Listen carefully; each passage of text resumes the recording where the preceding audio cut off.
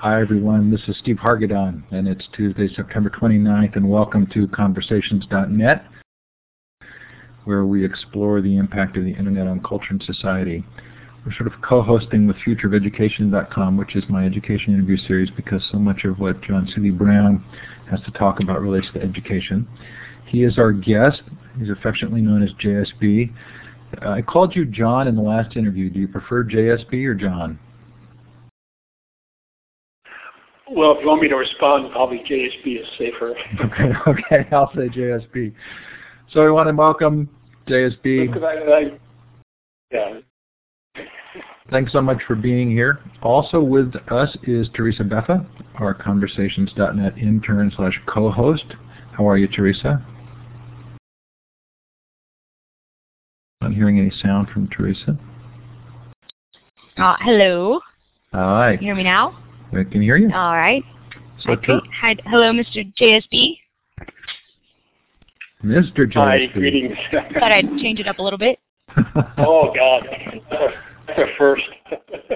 So Teresa will be taking note of any questions you ask in the chat. So the chat tends to fly by fairly quickly, and if you want to ask your question in the chat, she's going to try and record those, and we'll call on her every so often and see if there's something that's come up. Or Teresa, feel free to raise your hand.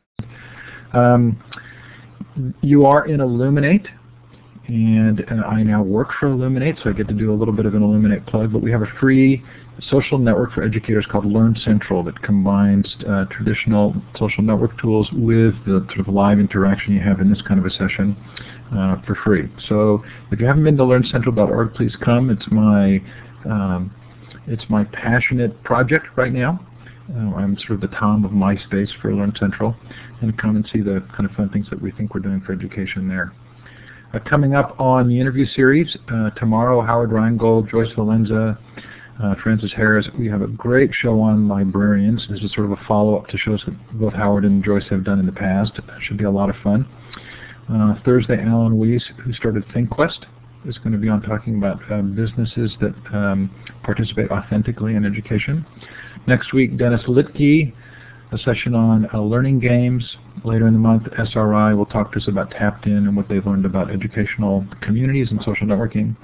In November, a little bit of fun with Tim Westergren from Pandora, Henry Jenkins, Howerson and Collins talking about rethinking education in the age of technology, Larry Cuban from Stanford, Dan Willingham on why students don't like school, Bob Compton on the videos 2 Million Minutes and his new follow-up video, Curtis Bonk on The World is Open and Still to be Scheduled but Committed, are Clay Shirky, Beck Searles, Tim Magner, David Thornburg, and James Paul Gee. So a lot of fun, so please stay tuned. If this is your first time in Illuminate, then I want to make sure you have a bit of an understanding of how it works. So you can see the participants in the participant window, and you can actually send a chat to the whole group or to individual participants in the chat box, which is right below. If you do send a chat to another individual, be aware that JSB, Teresa, and I actually see those chats. They're not fully private. And there are other ways for you to interact. Some of you saw that little hand with the green up arrow earlier. And if you click on that and raise your hand, we'll know you want to ask a question. This is an interactive session, so please feel free to raise your hand. Leave a message in the chat or raise your hand, and we'll try and make sure that you get a chance to participate. Next to that hand-raising icon are a smiley face, a clapping hand, a confused look, and a thumbs down. We don't anticipate anybody doing thumbs down tonight, but there are ways of you letting us know how you feel. There's a green check and a red X. If we should ask a question, that's a green check for yes and a red X for no. You also have this big whiteboard area here, which we're not going to use much tonight, but we do want to give you a chance to use it right now. And to the left of that, you'll see some different little icons that let you do different things. And we want you to click on the wand. That's the little stick with the red dot at the end, and let us know where you're listening from by clicking on the map. We have a little bit of an international group tonight, I kind of noticed from the shout-outs. Well, wherever you are, we're glad you're here. In Australia, did you get any tsunami wave there? Do you know? I guess that's good. I don't think they were expecting much in Hawaii either.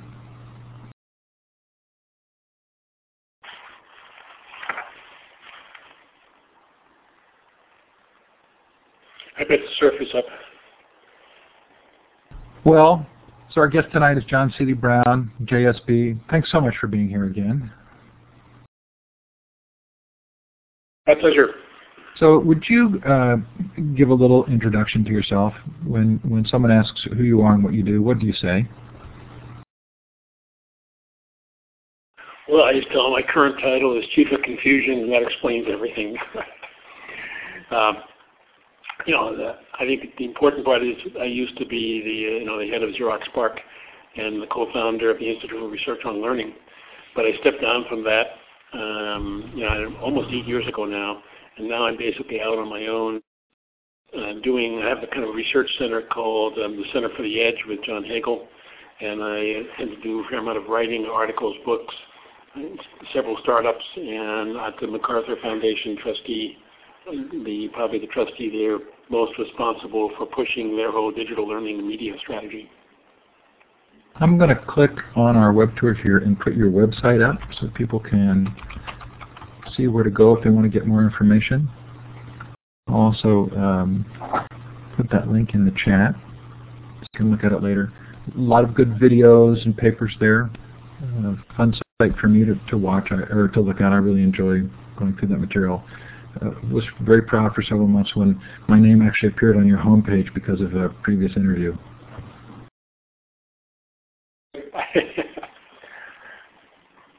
So we talked. It's almost been 2 years since we talked, and it was really fun for me to listen to portions of that interview again.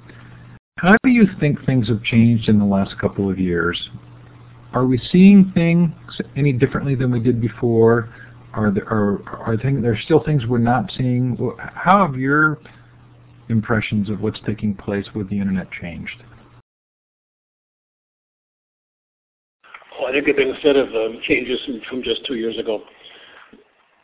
As Gibson said, the future, I forget how he actually said it, but the future is very predictable. It's just unevenly spread around, so you just have to find the right places to look. That's not an exact quote. I think he said the future is already here. It's just not now, distributed evenly.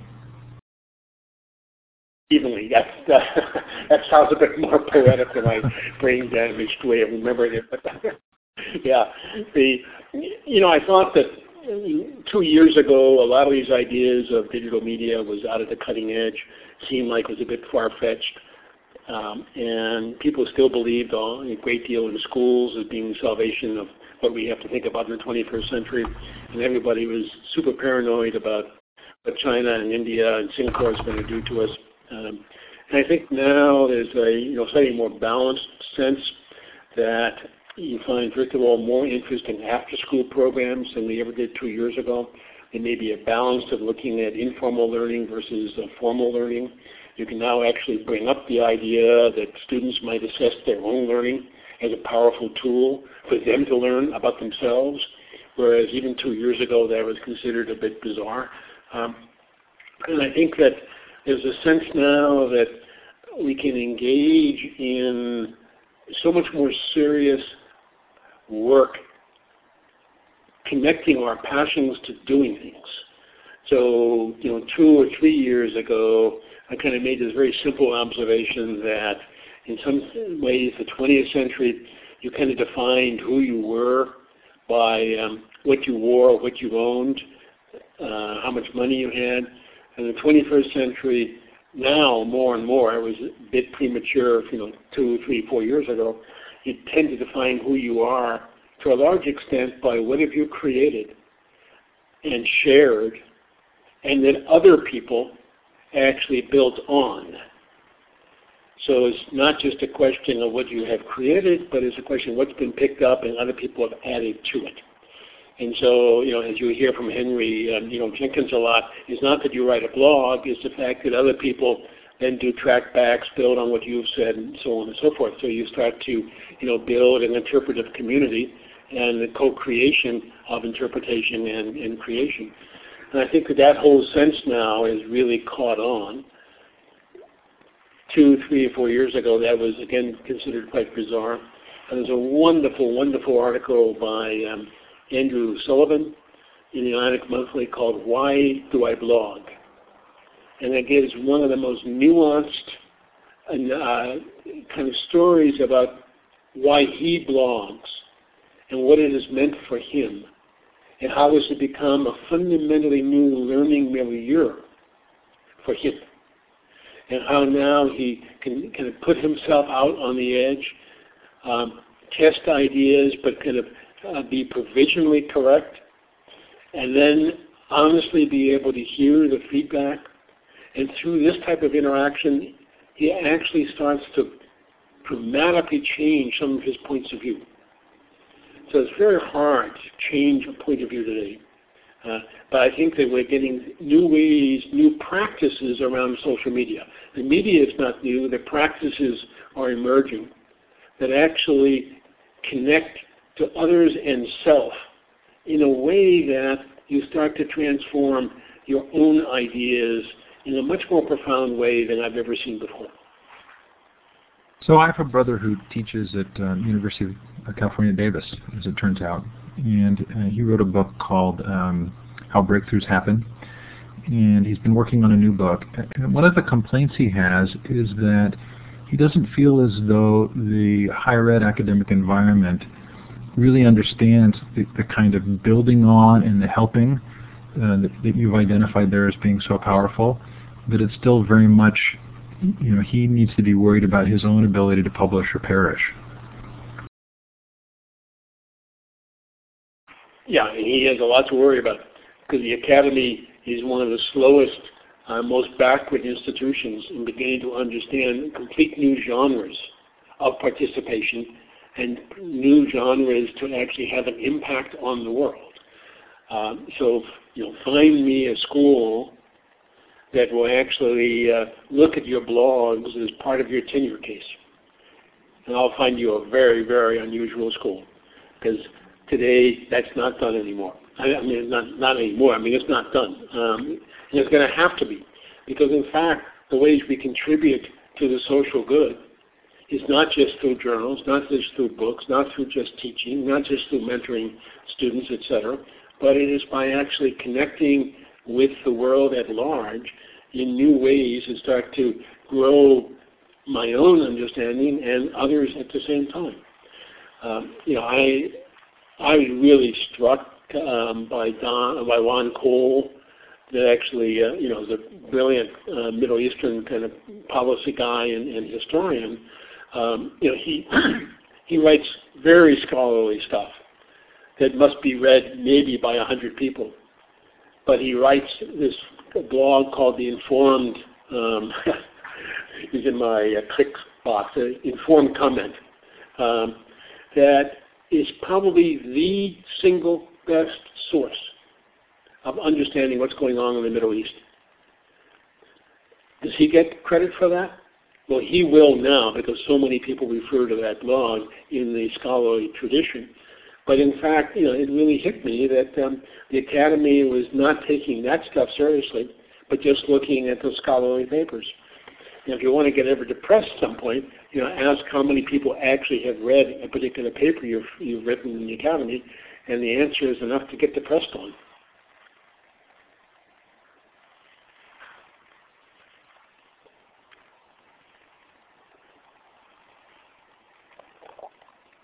Are you still there? So I think my audio lagged there a little. If there was a pause for me, it's because my audio is catching up. I apologize. I'm sorry. You can see a little red dot next to my audio, and it means my internet connection that we talked about somehow slowed down. Hey, when we talked before, I don't remember you mentioning Second Life, but in the talk that I listened to today, you seemed to refer to it a couple of times. Have your perceptions of Second Life changed? Yeah, I think, the concept of virtual space is as intriguing as ever. I think Second Life was the first attempt, and, it has some nice properties. I think that it had a personality when Corey was there and being kind of the CTO that captured the imagination of a lot of us. I'm not sure it's captured our imagination today. But nevertheless, the ability to hand group discussions with avatars sitting next to you. I mean, there is a sense of being there with each other. So, you know, maybe I talk about it less. I don't use it very much myself now. So I'm not sure I'd say it's quite as important as I used to think it was. But possibly because we have so many channels of communication that, you know, that we can use that work out pretty well. We also didn't talk about, oh, I'm sorry, that's me back.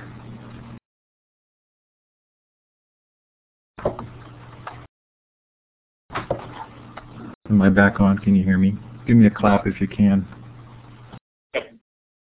So thank you. We also didn't talk about cell phones, and I was sort of thinking about what's changed for me in the last 2 years, and it certainly feels like the cell phone as an internet device has sort of dramatically changed my day-to-day activities. Have you thought much about that? I thought a great deal about it, but I didn't think it was particularly new. You know, my immersion in cell phones come from my work in Asia. And, you know, basically that is a cell phone culture. The cell phones aren't quite as sophisticated as ours, but I mean the whole role of the mobile. And I would say kind of the key notion here, slightly more general than cell phones, but is this sense of learning on demand. So the sense of wherever I am, I can pull stuff down, I can join discussions, I can find things and so on. And especially if the you know, system kind of knows where I am, you get, you know, the ability to do some moderately sophisticated filtering of information on the fly that way. You know, I think that the cell phone is going to turn out to be almost a more natural medium for the younger generation than the laptop. I think that's why you're going to see Steve Jobs doing something very interesting in his iPad or whatever he will call it, if it really does happen. But I think that, you know, if you really look at what you do with the iPhone, if you do what you do with a Kindle and so on, you're beginning to find, you know, something that you just always expect to be there and to be able to access things with almost without thinking. And that sense of being able to have it ready at hand, a phenomenological notion, I think is what we're really talking about. And when you start to be able to reach through the interface onto the world, be it Second Life, probably not, but be it information in general, if I can feel like the interface has disappeared and I'm reaching through it, then it's a whole different feeling. Well, already getting a little bit of that feeling with the iPod, the ability to gesture, all this, you know, starts to kind of let you have a natural, you know, interaction with practically the information behind the screen, not just the screen. So one of the things that seems to be you know, a theme that I hear you saying is that that learning is no longer really seen as a function of place or maybe even institutions, but it's taking place everywhere, that we're becoming much more of a learning culture. Is that a fair way to frame some of what you've said? Oh, you know, absolutely. And I think, you know, as you saw on my website, what I found so interesting is I think up until about the 1980, tinkering was an incredible part of learning, informal learning and formal learning. Your ability to kind of work with systems, play with systems, and so on until you got kind of a feeling how they were responding. For guys, it was very easy because we worked on automobiles, motorcycles, radios. You know, for gals, there were kind of equivalent types of ways to kind of tinker with structures, objects around. Around 1980, 85, whatever it was, nobody kind of noticed, but tinkering went away. Why did it go away, by and large? Because everything we were dealing with, all the artifacts that we were used to tinkering with, became cognitively impenetrable. You can't open up a watch anymore and understand it. You can't even open up the hood of a car any longer and understand how it really does work, and so on and so forth. And so basically you stopped tinkering. Basically when things broke, you threw it away.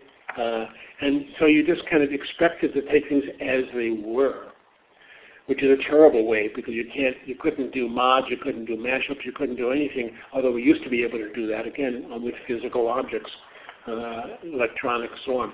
But around the mid-90s to 2000, one of the wonderful things that social media and multimedia did is brought back tools to be able to craft structures and contexts. So you could start to make malleable things that you never even dreamed of before. And tinkering came back in. And in fact, the tinkering of today is probably more gender neutral than it ever was. And so now you can kind of play with complex systems either by yourself or collaboratively. You might say kind of radically extending an open source point of view. But from that tinkering, you start to get a feeling for something. And I personally believe that creates the foundations for being able to pick up almost anything.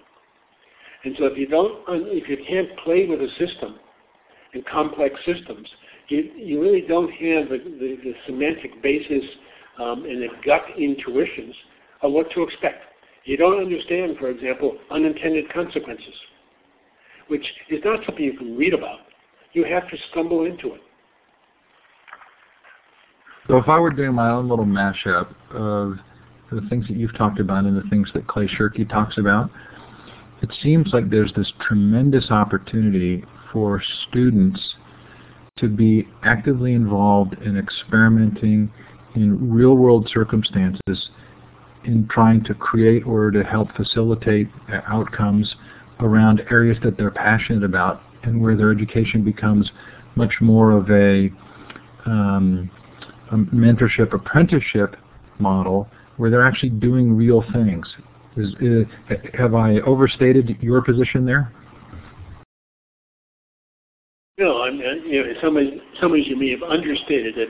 I mean, that's absolutely true. In fact, I used to use open source, as one of the best examples of how 1 million people have learned the practices of certain kinds of programming. Through this kind of cognitive apprenticeship, distributed cognitive apprenticeship, if you wish. I think that something else is at stake here now. And let me just kind of step back a moment. And if you think about how we thought about education for a long time, there was a sense of the Homo sapien, man as knower, focusing on knowledge and maybe eventually even knowing, which is much more of an active thing. But then we add to that a second notion, and that is Homo faber. So we have Homo sapien, man as knower, and Homo faber, man as maker. And then you get some very rich interplays between the making and knowing. Okay? And that rich interplay is what often underlies a certain kind of class of tinkering and so on. And we kind of know what that means, I think. But I want to add a third element to make an equilateral triangle: Homo sapien, Homo faber, and Homo ludens, Ludens, which is man as player. And this whole notion, I think we have underestimated the role of play. And I think that if you look at play as maybe the most fundamental thing we do, and we ever did, and that realizing that culture often emerges from games we play, et cetera, et cetera. I don't want to kind of argue that out, but I mean, there's a beautiful book by Huizinga that really develops this thesis in a very powerful way. But what happens when you start to play, think of it as kind of like solving a riddle. You play with something, and then not until the riddle snaps into place do you really have an understanding of what the components really are about. Or it's like creating an epiphany. And if you want to ask about single-shot learning, well, let me tell you, there's no one on this line or in this session that has ever forgotten an epiphany. But an epiphany is something that you've kind of played with something, often in your head. You played with poetry, with words, with images, or mechanical systems, and you're kind of juggling something, and then suddenly, whammo, everything fits together. And it's, my technical term, a wow-wow. And you say, by God, I never understood how that could be. And that's something that you take with you in life. And so it's a little bit more than tinkering, which tends out to be a little bit goal-directed, but also a little bit too constrained, as opposed to this notion of playing with ideas in your head until things just come together. I mean, you can play with ideas, you can play with things outside the head as well. But I think that there's activity here that in the kind of the industrial age and this overstressed quote-unquote knowledge age, where everybody's trying to be an overachiever, that the power of play has been really seriously pushed aside. And I think that we really miss something because of that. So one of the bright spots for me is to watch educators take advantage of the same long-tail phenomenon or the niche passion to develop something that they are passionate about. The example I like to use is a guy named Jim Bigley in Harrisburg, Pennsylvania, whose specialty is using technology to teach the Civil War. And he's developed, his own websites and all kinds of things around this. And his daughter's then done the same thing with Civil War sites. So is there a degree to which we need to be helping educators experience the same thing in their lives if they're going to be able to then help students do it? I mean, it's conceivable that what we're moving into is an era in which the educator, again, becomes more of an orchestrator. It may become more like a reference librarian in kind of a modern long-tail world to help you find and connect and to kind of coach you at times, and less as a didactic authority structure. In which case, when that happens, you're really kind of setting the stage for a new kind of lifelong learning, driven around productive inquiry, and in terms of learning in order to be able to join, going back to Jean Lave's classic work, and Etienne to some extent, that you learn in order to join a community of practice, from becoming a legitimate peripheral participant to a core participant. And this whole process, I think, is something that may happen better outside of schools, and you may start seeing libraries getting transformed to being able to do this kind of thing. But it comes back to the comment you and I made before we started the broadcast, having to do with the one-room schoolhouse. I mean, the one-room schoolhouse may turn out to be an extraordinarily interesting metaphor for what I would call back to the future. For the following reason: think what a teacher does in a one-room schoolhouse. Basically, the teacher becomes an orchestrator, a coach, a mentor, because you're not didactically teaching. You're creating the contexts. And the context you're creating is for kids of 1 year older to teach, for some of the time, kids 1 year younger, and vice versa. So basically, a participant in a one-room schoolhouse spends half their time teaching and half their time learning.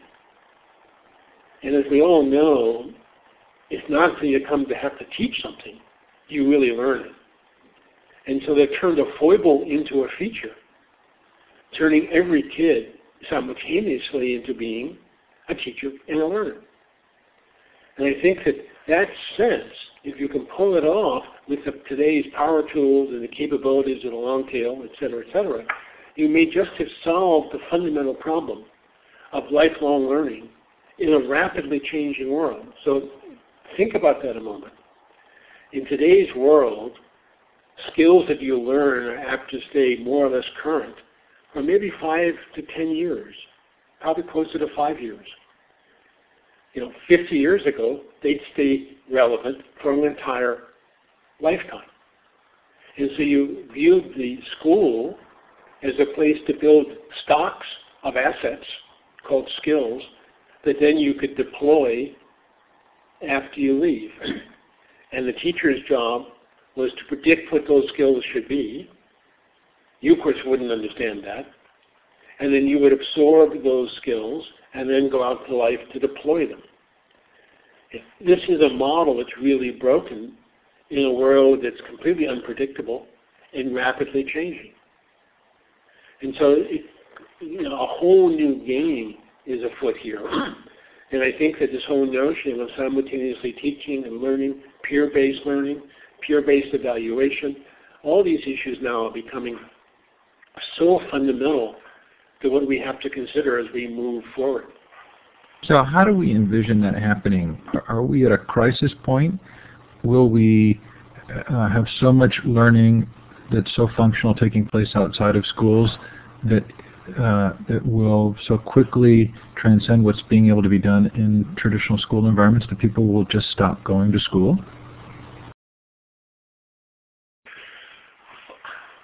Well, you have, I don't have it in front of me right now, but you have a very interesting guy coming on in about 3 weeks from now from Providence. You know what I mean? Let me bring up my, well, actually that's passed me by, but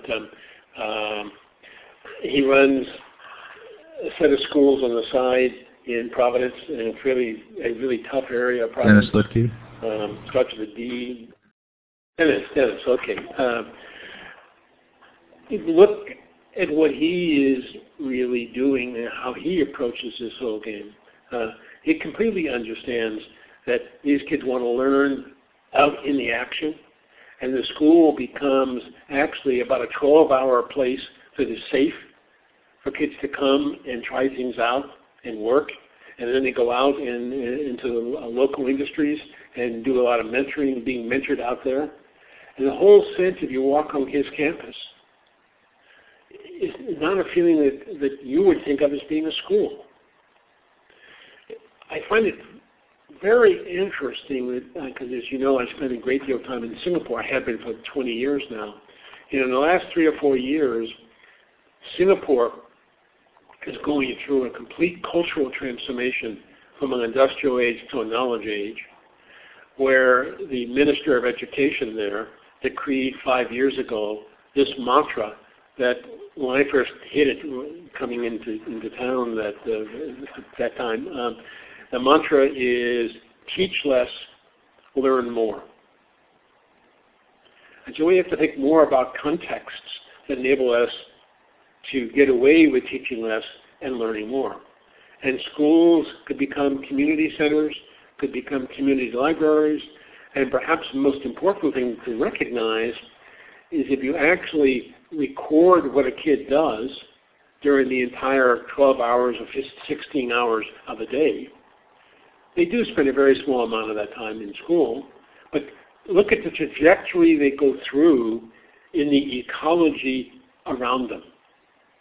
And so if you start thinking about how do I build kind of an ecosystem that when they go onto their trajectories through this system, they become learning events.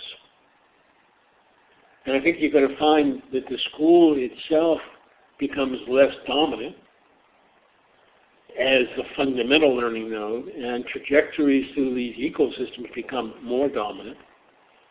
And then the question is, how do I show what I've learned? And that's going to come about by looking at portfolios of what I've done. And one of the things that surprises people the most, the way we used to run Xerox PARC, is that, and people are pretty stunned by this. I can say, and I was engaged in hiring almost everybody there for 15 to 20 years. Never once did I look at a transcript. It just didn't matter. What really mattered is what that kid could show me, what he or she had done, how they could discuss it, and what kinds of sensibilities and tastes did they have in picking a problem to work on, and how could they discuss the ins and outs of what they built, and so on and so forth. And that's how that's how I've always thought credentialing should go. And that's how we actually make big decisions on whether or not to hire people. So I think that even the most fundamental role of testing and credentialing is going to become less important because we're going to have portfolios that show what we've done. And yes, those portfolios will be done collaboratively. They will not be singleton projects. But if you do these portfolios, if you do these collaborative projects in networks of people, you'd be stunned at how everybody kind of knows who did what. And I just kind of returned from Switzerland over at CERN. And you must have probably 5,000 physicists working over there. If you look at an author of a paper, there are probably 100 to 200 names, maybe even more on a paper. And you ask, well, how do I ever get a job? Well, the answer is I can call up almost anybody on that paper and ask them, what did this person do? And they'll be surprisingly articulate on what each of us did. It's kind of a peer-based evaluation in terms of the contributions to the project. So it feels a little bit like there's this enormous power shift going on. If you move from transcripts to an e-portfolio, and then you maybe even move toward conscious representation of a passion through website presence and accomplishments on the web, are we going to see, do you think, a participation gap? Are we going to see a whole new kind of set of characteristics and skills become the dominant forms of success?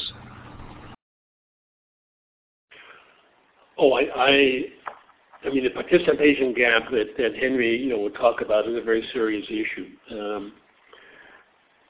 What I find interesting is there's a term that Anish, the new CTO in the White House, is fond of using from when he was the CTO of Virginia, called hidden talent. And the catch is an awful lot of the people who are underachievers as opposed to overachievers have tremendous hidden talent. And we just haven't created the context that they care about in order to manifest and develop their talent. And that is a national crime. Because an awful lot of the real innovation lies in this kind of, let me call it the hidden talent, is turned off by the push for AP courses in terms of what all the overachieving kids feel they have to do. And so I think that you're going to find, as we shift to this new world, it may actually start to privilege people that have not been privileged before because they actually can do things. And that ability to do things is pretty important, and I think we're creating more power tools than ever for that. So, I'm part-time at USC, where the film school created this wonderful institute called Institute for Multimedia Literacy. You may want to have the head of that on at some point to talk to your group. The most interesting thing that hit me is the A+ students would freak out taking courses at the Institute because they didn't know what the rules were for getting an A. They knew how to play the game in the overachieving paradigm. They did not know how to play the game in terms of the creative side. And they would often drop out because they were so afraid, because they just had no way to find their way in an unstructured or relatively unstructured space. And yet so much of what we're doing is moving into relatively unstructured, rapidly changing spaces. JSB, you sent me a paper on sort of deep changes taking place in business. And I'm wondering how much of this story is a resurgence in entrepreneurial activity? How much are we going to see that innovation and entrepreneurism are facilitated by the internet? And what impact do you think that's going to have on traditional business? I think they have tremendous business, and I do a lot of work on cloud computing.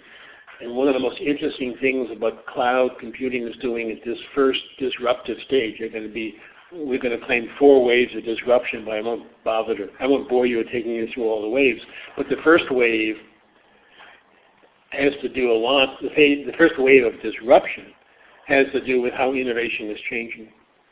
Because if you go out and do a startup, and you go get some money, what's the first thing you have to do to get off the ground up until very recently? You have to spend a lot of that money, which is very, very expensive money the first time you get money, because they take up a high percentage of your company, that you spend that money in building an infrastructure.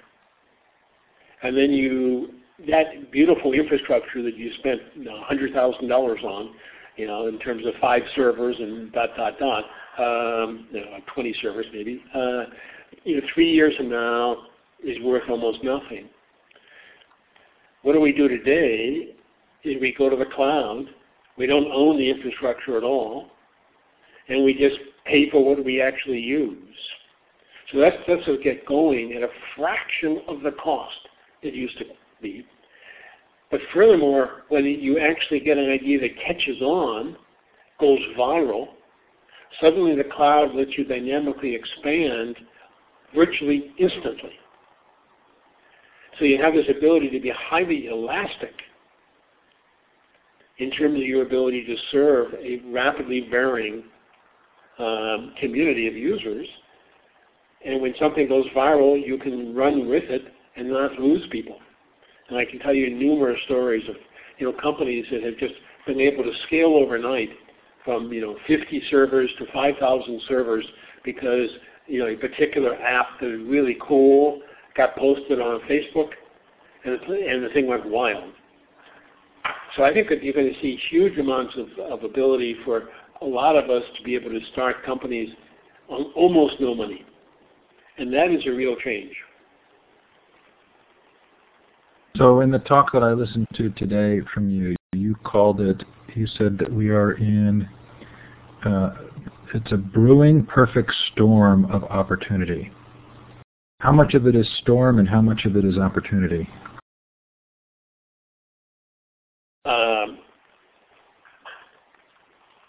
I would say, quite honestly, I never separate the two. I mean, a storm is a very exciting time, right? The real catch is you got to be able to find your bearings continuously and not expect things that you've done in the past to always be the things that are going to work today. And so, I like to say that the biggest obstacle to innovation today is your ability to unlearn as much as your ability to learn. Because you have to be able to break out of the ruts that you're in. Because those ruts define tunnel vision, and that tunnel vision keeps you from being able to see the world afresh.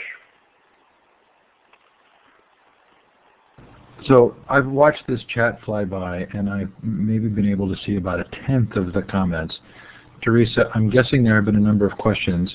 Shall we, do you want to start reading a couple that have come through in the chat? And then those of you who would like to ask an audio question of JSB, please feel free to raise your hand. It's the little hand icon with the green up arrow at the bottom of your participant box, and we'll let you grab the mic and ask a question. Okay, I can go ahead and ask a few of them, or I guess we can start with whoever just raised their hand first. Why don't you ask one, and then we'll give Jenna the mic in just a minute. Okay, and Pedro had a couple questions, but his most recent one was regarding the portfolios, and there's a lot of people outside of education that will not know how to properly assess a student's learning portfolio. When you were talking about looking at transcripts, and I think what he's trying to ask is what are some guidelines for that? How can we be teaching that? I mean, I think it's a very good question, because in order to be able to assess what somebody knows, you have to be completely on top of what that knowledge domain is. That is the classical reason why we went into assessment and credentialing. I'm not sure that's true anymore in the following sense. First of all, if you look at what somebody has done, you can ask questions. And their ability to answer those questions in ways that make sense to you probably tells you more about that person than looking at a transcript. So, I find that, valuing people or evaluating people on their taste, their ability to communicate, their emotional intelligence, and what kinds of collaboration skills they've really picked up are probably more important in the business world than whether or not they got A++ on their transcripts. So I actually find that the transcripts may be becoming increasingly misleading for the kinds of skills that most of us actually care about in terms of what it really takes to make breakthroughs in business. And I think we may be being misled by what we think that these transcripts actually represent. Teresa, why don't you queue up the next question? I've given Jenna the mic. Jenna, if you want to turn your microphone on, you do so down in the audio area. There's a large microphone button. There you go. Can you hear me? Yes. Okay. I have so many different questions that I'm going to try to squeeze two into one question. I came in a little late to this session, and I heard you talking about the role of blogs in academia and the fact that they're not taken into account in tenure decisions, and that leads to, and I know that you guys are going to have Halverson and Alan Collins on in a few weeks, but their recent books makes the argument that schools are too deeply entrenched in their structure to ever even make the smallest amount of change, and they kind of use new media technologies for really traditional purposes and like test prep and so on. And I'm sorry if you've already talked about this because, again, I came in late, but I'm wondering if you have a sense of whether the kind of the young academics and the young teachers who grew up working with blogs and things like that, if you think that there's a chance of them kind of changing the educational structure we have. I think two things are going to happen. I think that institutional change is now going to happen through the passion and engagement of the edge. Younger people coming in that now really understand what can be possible, and now maybe use social media to be able to bond and band it together to be able to kind of create movements. And I think that there's a lot more sophistication now in terms of how do you do what I might call mobilization 2.0. How do you mobilize a movement or change in terms of how social media can actually help you do that? So I think that there is a lot of opportunities going to happen. But I also think, if you go back, for example, one of the biggest changes I'm seeing right now in South Chicago is the after-school program has turned out to be so successful with kids who were considered incorrigible by the teachers in the normal academic program that once they began to see these kids coming back into class and engaging, asking questions and so on, they said, wow, whatever happened? This is a kid who's only slept through class up till now. What just happened, it didn't just happen, it developed over often a 2 or 3 month process that causes these kids now to be full participants and asking really interesting questions. So in a lot of ways it's a question of how do we work on the edge, and then how does the edge start to transform the core? And I think that you got to look at different ways to mobilize the edge and do it in a way that the core can begin to appreciate it. As we saw in this school system, which is probably not exactly an advanced, modern, progressive school system, but rather teachers really did care. And when they started to see students changing because they did care about the students, they actually started to say, well, I got something to learn here. So I think that there's no bulletproof or silver bullet in this game. But I think that we have a lot more tools to express ourselves, to capture insights. These kids were all doing computer music and designing electronic instruments to do that and so on and so forth, and just completely turned these kids on, and they became active participants. And the rest is now history, and that school is changing. Teresa, have you got another question from the chat? I do. And actually, I'd like to add on to Adrian's question comment. And I found a really interesting quote the other day, and I wanted to see what you thought about it. It's from Max Planck, and it's based from his quantum theory and Einstein, and specifically about the older view versus the younger view. And I think it really it's exactly what's happening right now. So it's a new scientific truth does not triumph by convincing its opponents and making them see the light, but rather because its opponents eventually die and a new generation grows up that is familiar with it. And I think that ties nicely into my question and also Adrian's, which is that you've got this huge generation and knowledge gap between whether it's in school, your teacher and your student, or it's within a corporation between your upper management and your lower management. And is it really going to take time before these people are out, the executives are out, and the older teachers have retired, or how do we approach that? And basically, Adrian's specific question was, how do you see the tinkering and play in K-12 education in schools and the value they see in student learning actually making the difference to corporate level support? So to take these innovations on board as core business ideas to roll out across the whole organization. So it's kind of a two-part question. Right. I mean, first of all, I asked Dennis when he comes on.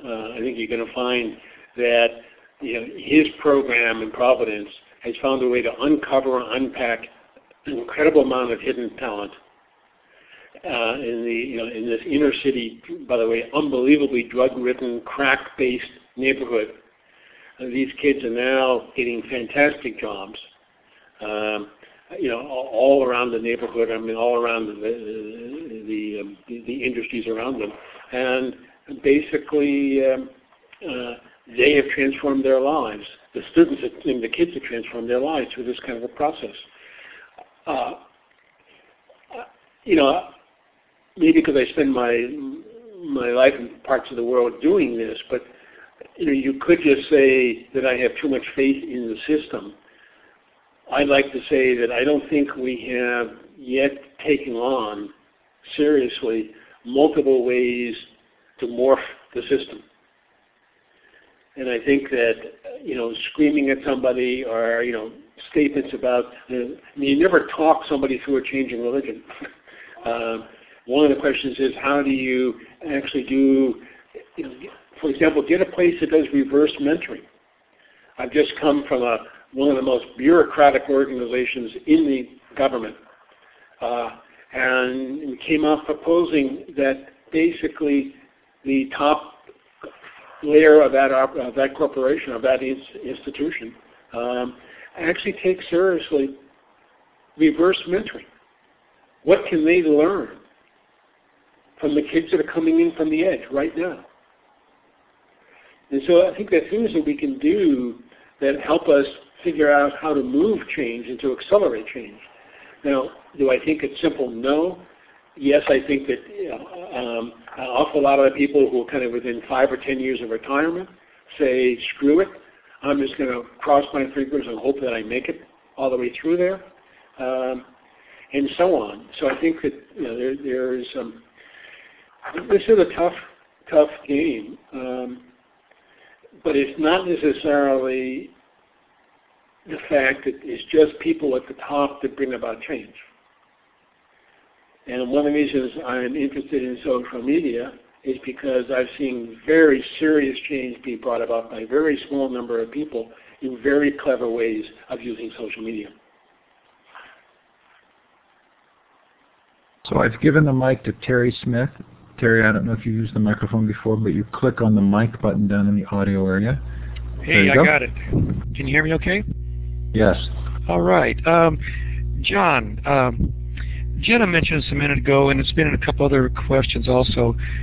I come back to the idea of the new teachers coming in.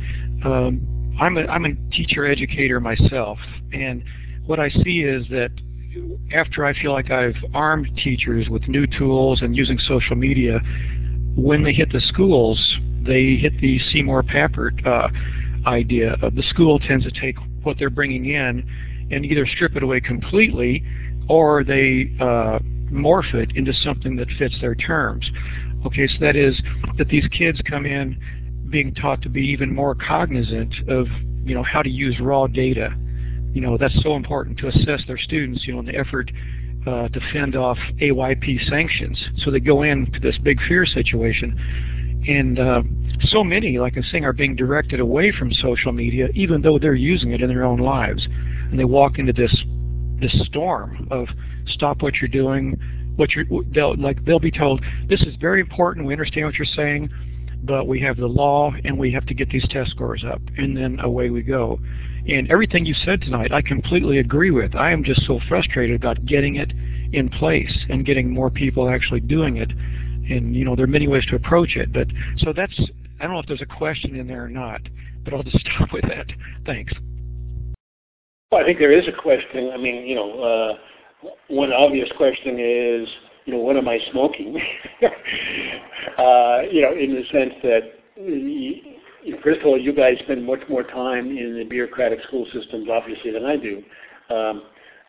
And the curious thing is that almost everything we're doing kind of at the MacArthur Foundation is looking at how to build up the edge. So there's stuff after school programs, they're in the community, it's revising the community library. I was just in the community library in downtown Chicago week before last. As soon as 3:30 happens, this 300 by 100 foot room is just filled with kids pouring in there now, working on projects because they're mentors with a lot of social media and et cetera there. And the shocking thing about it is they've been tracking the number of actual books that these kids check out. And although everything is done with digital media, these kids are actually starting to check out more books than they ever have before. And so I think that, from my point of view, and the whole purpose of Xerox PARC relative to Xerox, is saying, we got to build up interesting alternatives on the edge, and let those really sing the praises, that people just get knocked over their head with the innovations that come out. And if they don't accept them, then eventually the system, the edge, rolls over and completely consumes the core. And you get much more of a kind of a creative tension developing.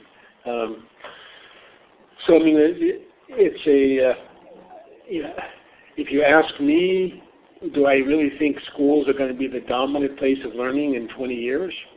I would say no. I don't think so at all. In fact, I don't see them as being the dominant place of learning right now.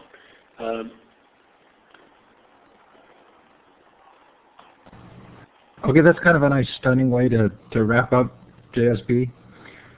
Hey, I know that Recon 77 has been waiting to ask a question. And Recon, hang on just 1 second, but I'm want to express appreciation to Illuminate and to my passionate project, Learn Central, for sponsoring conversations.net and futureofereducation.com. So please do visit learncentral.org, and we'll hope to see you there. And I'm going to leave up on the screen the upcoming engagements that we've got, and I'm going to put in the chat the survey for tonight's show, and I'll hope that you'll if you get a chance, you can actually fill that out. Once you leave also the session, your web browser should pull up with that survey, and it really helps us if you let us know what you thought and where we're going. So very quickly, Recon 77, you want to grab the mic and ask your last, I'll have this be the last question.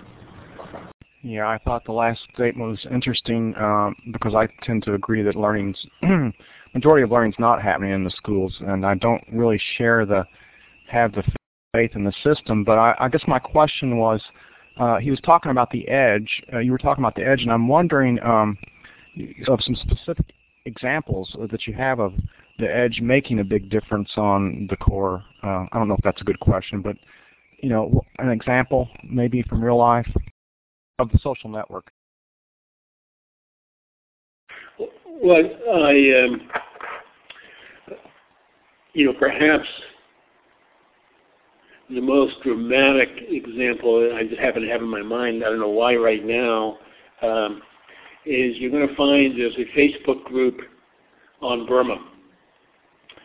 And it's about 55,000 people now. And that Facebook group managed to mobilize enough attention on what was going on, and they found some very clever ways to get cell phones and satellite dishes into Burma to get images and stories out, that the junta felt that they had to come to the United Nations to kind of have a presence. And this is after the most powerful country, or one of the most powerful countries in the world, the U.S., failed to get any acknowledgement at all. And so I think that, I'm going to steer away from Iran because that story is too complicated, and I'm not sure we know what really had happened there with the Twitter accounts. But you see things like that happening that I think is pretty damn interesting. In my own neighborhood, we had a set of kids that had been thrown out of school. They're considered incorrigible. And what we actually did is we gave them video cameras, and we said, if you compose an argument, a visual video argument that makes a point, we will get this played before city council. And lo and behold, you'd be surprised, all of a sudden these totally, what is classified as illiterate kids, managed to compose a pretty powerful visual argument. Because a lot of us think visually. We know how to tell stories. We know what stories work. And so, it was kind of talking to them. Again, it was kind of uncovering kind of a hidden talent that this group actually had. And it gave them a voice. It gave them a voice in the sense that they thought, and it did happen, that they would be heard. And so this changes this whole dynamic. And it's things like that, it doesn't take more than one or two events like that kid becomes changed. So the idea in a world of rapid change to think that school is the fundamental place where learning happens, in the 21st century, seems like about 100 years out of date. Okay, let's stop there. I'm putting up the survey again. JSB and Teresa, please don't close that window because as moderators, if you close it, it closes for everybody. I'm gonna clap for JSB right now and encourage you to do so. It's the little hand with the red lines coming out of it down at the bottom of the participant window. As usual, just a sort of a stunning tour of great ideas. Thanks so much for taking the time. And thank you. Very interesting set of questions coming up and interesting commentary as well. Now that I have a chance to look through the window. Very good. For those of you who are interested, the chat log will be posted along with the actual recordings of tonight's event. Thanks for coming tonight. Thanks to Illuminate. Thanks to JSB for all that you do. In addition to being here with us tonight, please do look at his website. Lots of amazing material, well worth looking at. And we do appreciate your being here and appreciate everybody coming tonight. So thanks, JSB. Righto. Thank you. Okay, so I will leave the chat open for about 5 minutes so you can finish up any conversations. Please do fill out the survey. It will pull up as well when you close the session. And then in about 5 minutes, I actually have to kick everybody out of the pool for the recording to process. Thanks for coming tonight, and please do join us again on conversations.net and futureofeducation.com.